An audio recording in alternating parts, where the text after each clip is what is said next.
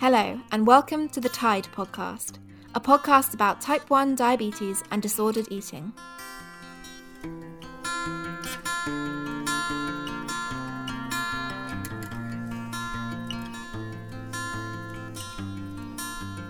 Hello, and welcome back to the Tide podcast. I'm your host, Ella, and I'm joined today by Leslie and Neil Davison. Thank you guys for joining me. Hi. Hello. So Leslie and Neil, they're here today to talk about their daughter Megan, who had Tide and who took her life a few years ago. So over to you guys. Can you just introduce Megan as a person to start off with? Well, Megan was born in 1989 and took her life in August 2017 and was, I think everybody agreed, a very individual sort of a person. She was bright, she was articulate, she was academically very intelligent. And she was diagnosed with diabetes type 1 at 16 and struggled with it, we found out afterwards, for 10 years. And then the struggle became too much, and we only found that out after her first suicide attempt was unsuccessful. So for 10 years she'd been struggling. We didn't know, and only a very, very close group of friends had any idea. And you said she was diagnosed with type 1 at 16. When did the eating disorder problems start? Because that obviously played into her struggle with type 1 as a whole, right?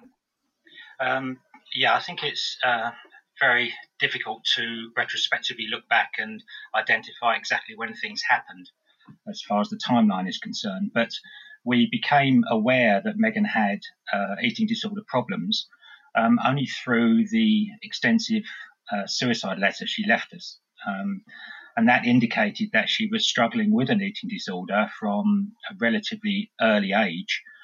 And the way that type 1 diagnosis impacted on that was that straight away she said her eating disorder was giddy with joy, because somehow she very quickly realised through crashing with type 1 diabetes that it was a tool she could use to lose weight. She could all of a sudden, it freed her up. She could eat, she could drink, she could go out, she could socialise, and restricting or omitting her insulin was her way of getting back into the world.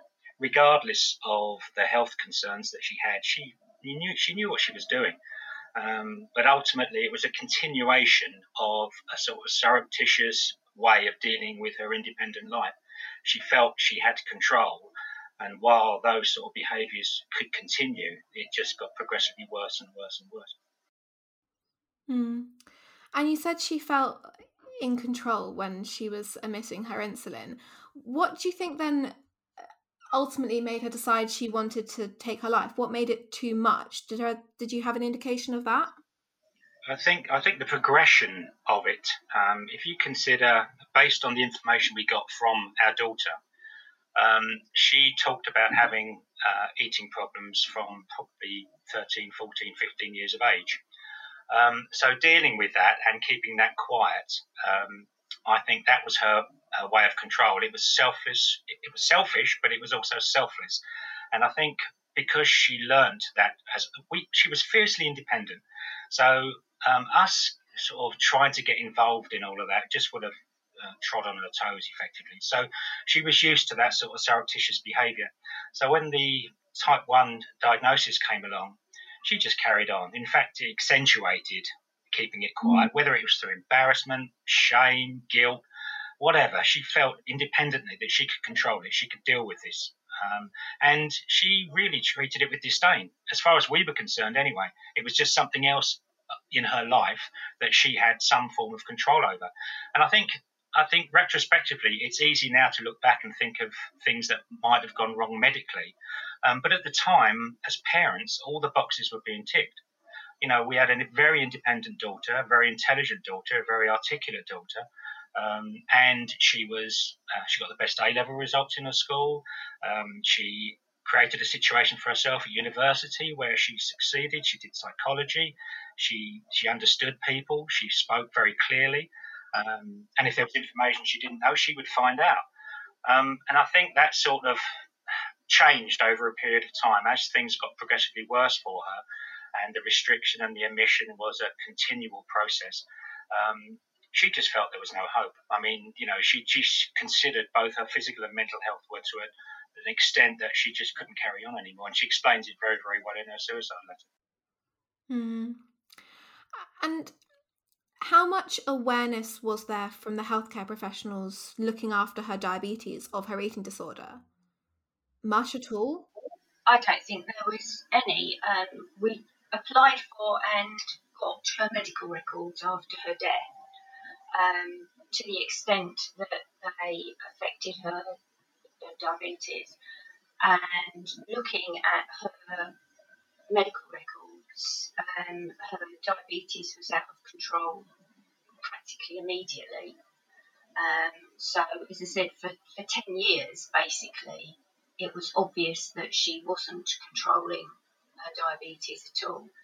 And from what we can see, it was just a case of you're out of control, Megan. You're out of control, Megan. You're out of control, Megan.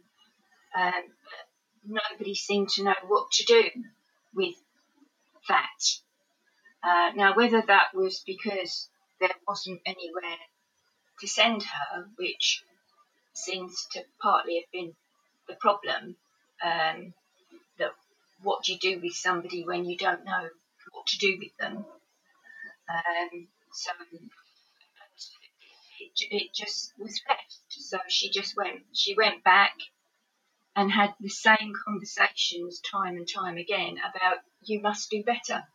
And that there was a lot of missed appointments. And again, you have the same conversation where you shouldn't miss your appointments.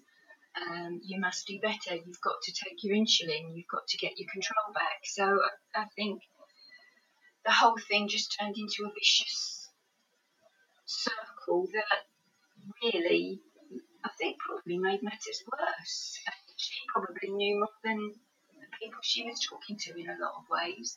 Because she'd done a lot of research herself about what was wrong with her.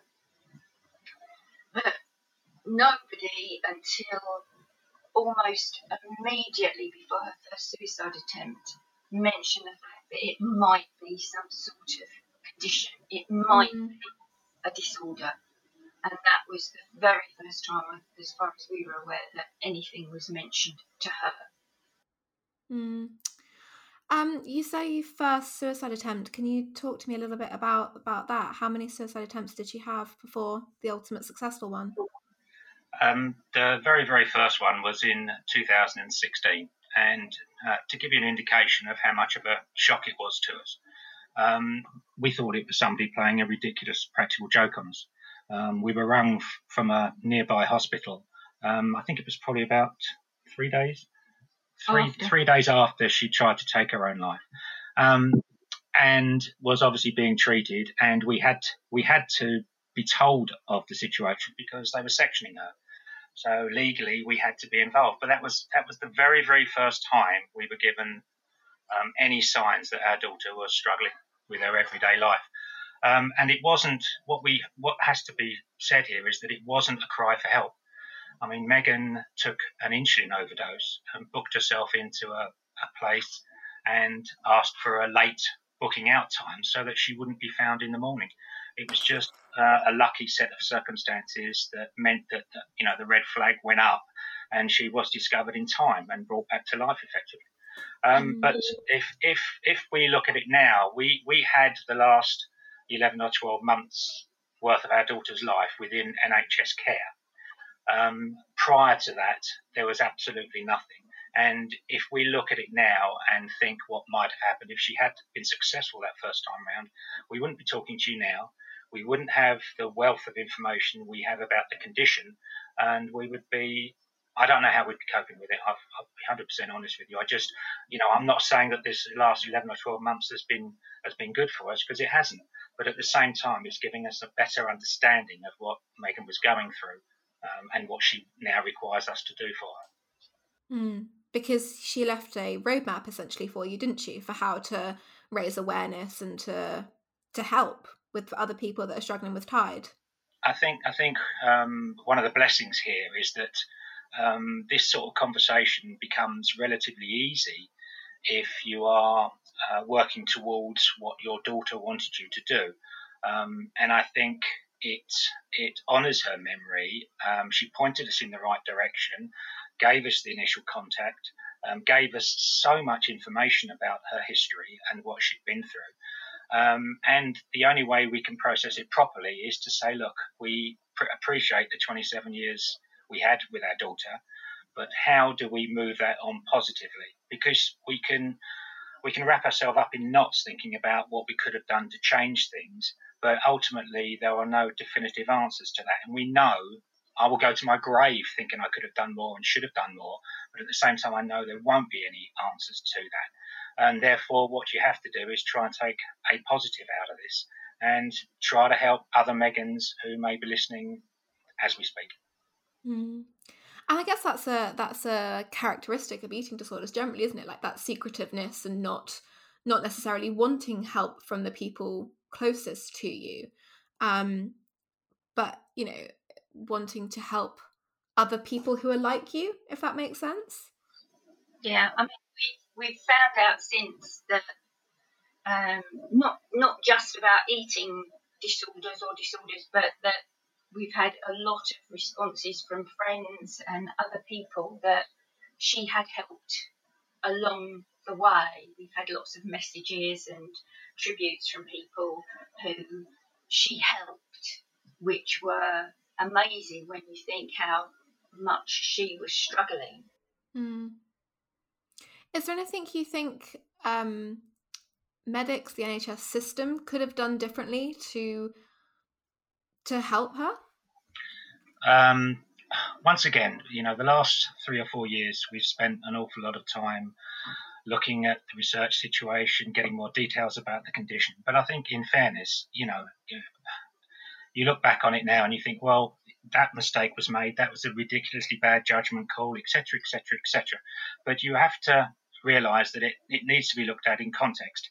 Now, what I am saying to you is 100% that the current system is unfit for purpose. That's one thing I would stress straight away. Now, it's not just based on our story with Megan. That's based on all the conversations we've had through research locally with different charity organisations. And I think it's a sad realisation that if we just walk away from these sort of conversations and say everyone's doing the best they can do under the circumstances, then 100% the circumstances need to change, and very, very quickly. It isn't good enough. I think all the expertise is there, but it's not being joined up properly. And when people talk about integrated services, they are only integrated services if individually these people are talking to each other and come up with a plan that works in all areas. The one thing that I would say is it exacerbates the problem is that because people don't communicate, if you get contradictory advice from the different parts of this condition, that makes it worse. It has to be complementary and it has to be sympathetic to the person's needs. And I think that's sadly getting lost throughout all this. And it happens at all levels. If you take GP level, for example, it's one thing understanding possibly what the condition is. But if there's no safe space for them to go after the consultation, and if you've got a 10-minute consultation, how are you going to delve into somebody's psyche with regard to condition? Everyone talks about the relationship with diabetes, for example. Well, that's only good if you've got a positive view of what's going on. If everything is negative about it, the maintenance, the control, looking after your diet, the constant blood sugar level process, everything about it is not going to be advantageous to an adolescent's everyday existence. And I think those two things completely rub against each other. And for somebody of that age who is extremely vulnerable especially with social pressures and everything else that's going on, to understand what might happen in 30 or 40 years' time is just a complete waste of time. They live in the moment. They just want immediate gratification for a lifestyle choice. And if that just happens to be adverse going forward, well, tough. So do you think Meghan had that awareness of kind of the complications that could come from this, or do you think she just didn't care?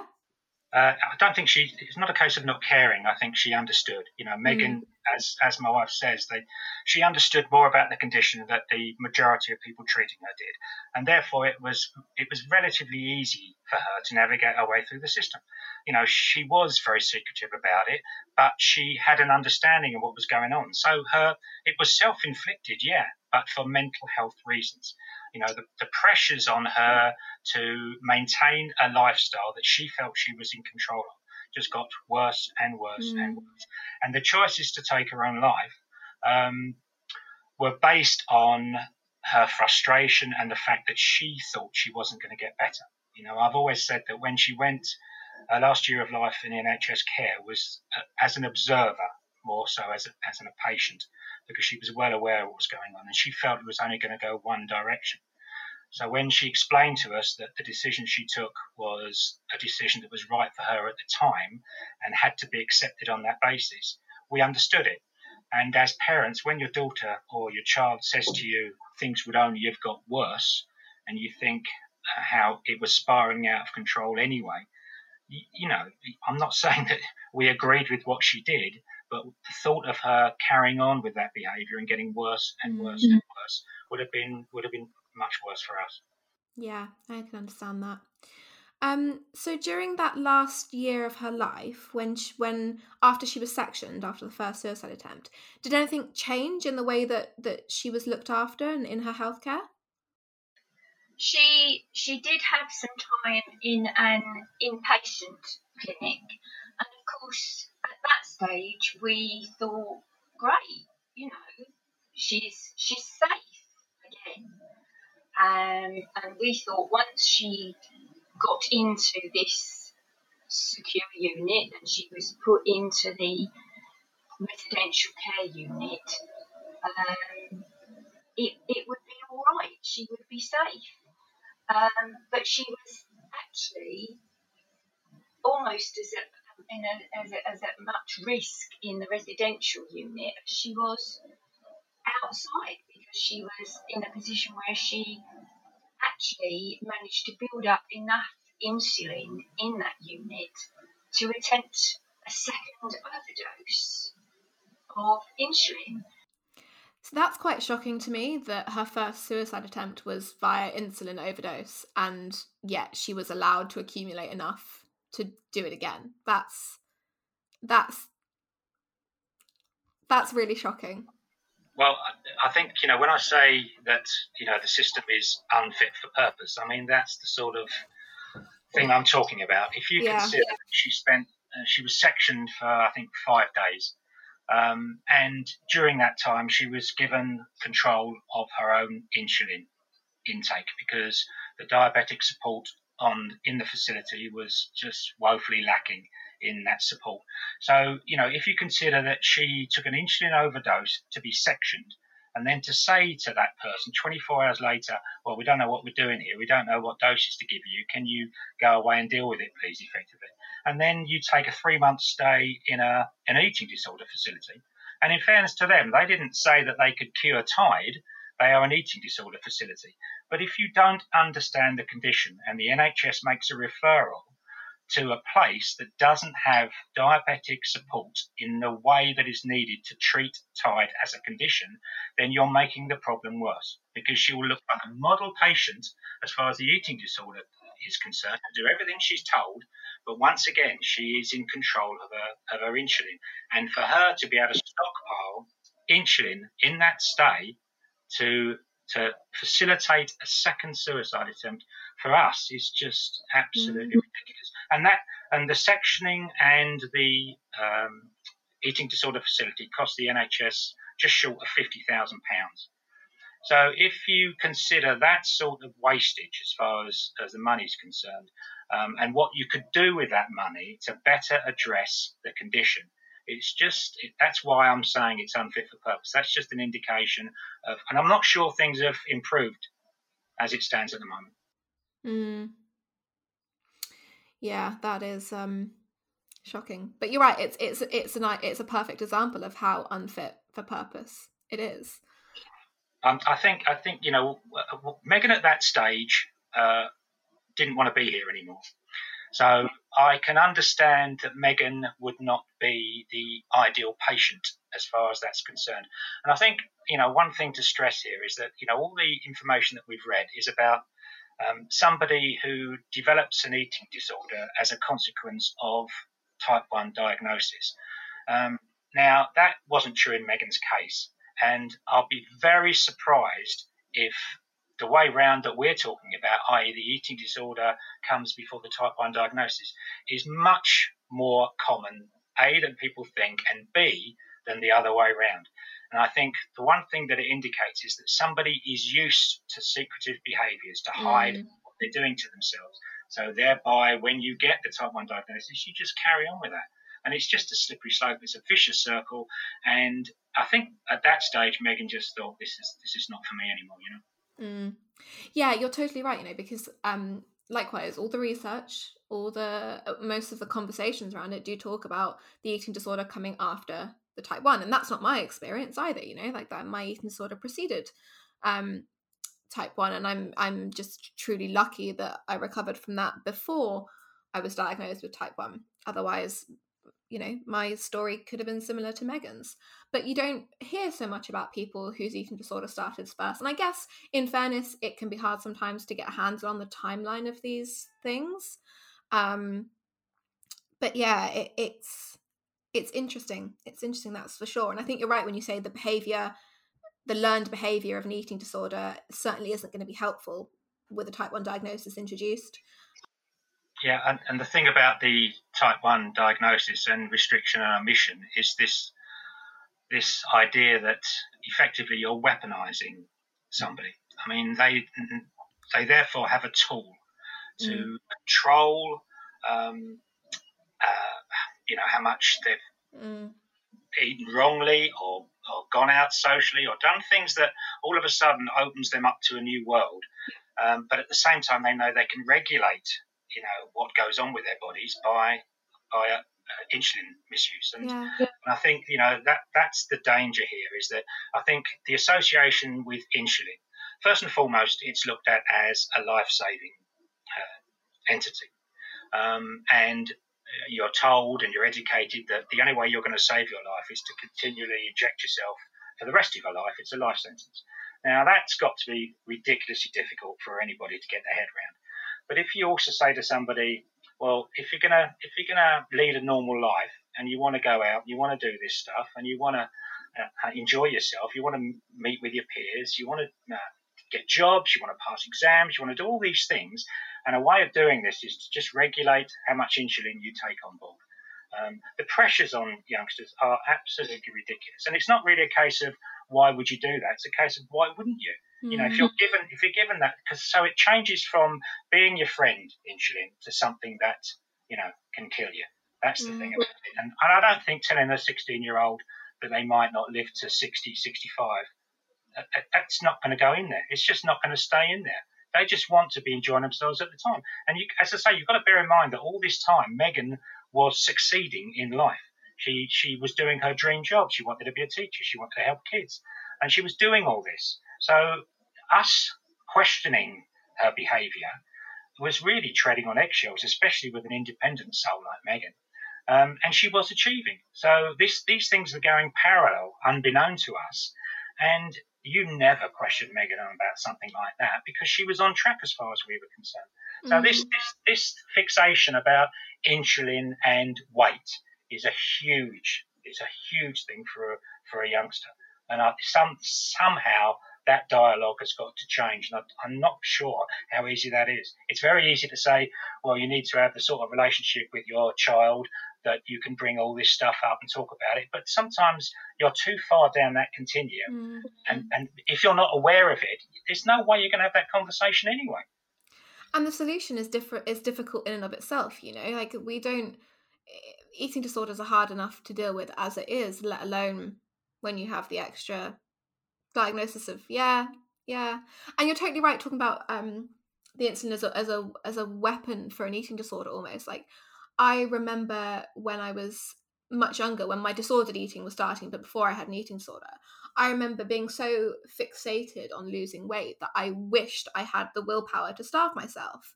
And then when I realized I could make myself sick, my bulimia started, I was thrilled because I had this way to do it. And imagine if I had been diagnosed as diabetic then and had the insulin as my weapon. That would have been, of course it would have happened. Well, thankfully you didn't, because we wouldn't be having this conversation, and that sort of works both ways. You know, we're lucky in a certain way because we've had, through experience that last year, we can get our head around it now. But if you take that last 11, 12 months away, I just don't know. You know, I just don't know where we'd be now. I just really don't. It's difficult enough, and if you sort of try and absolve yourself of responsibility, that's never going to happen. As I said to you, as parents, that's never ever going to happen. We will always live with thinking that, you know, we might have been able to do something to change it. But at the same time, you have to let a lot of this go. You have to just say to yourself, look, you know, Megan chose this for herself. She crammed an awful lot into the time she had with us, and now she wants to change other people's lives for the better. And that's got to be the focus of attention going forward for us. And like you say, it's the best way to honour her memory, isn't it? Well, there is no other way. I mean, the alternative is to do nothing, mope, sit around the house and do nothing. And as I say, the brave thing would be for somebody like your good self to say, why aren't you doing something about it? Now, if I was fending off those sort of questions, given our experience and the direction our daughter gave us, that would be very brave. This is relatively easy because it's doing the right thing. Yeah, for sure. Makes sense. Yeah, it does. All we can do is keep talking about it and just try to move it on. And obviously, thanks so much for your time. You know, it means a lot to us because we can talk about our daughter, but it's so much bigger than that.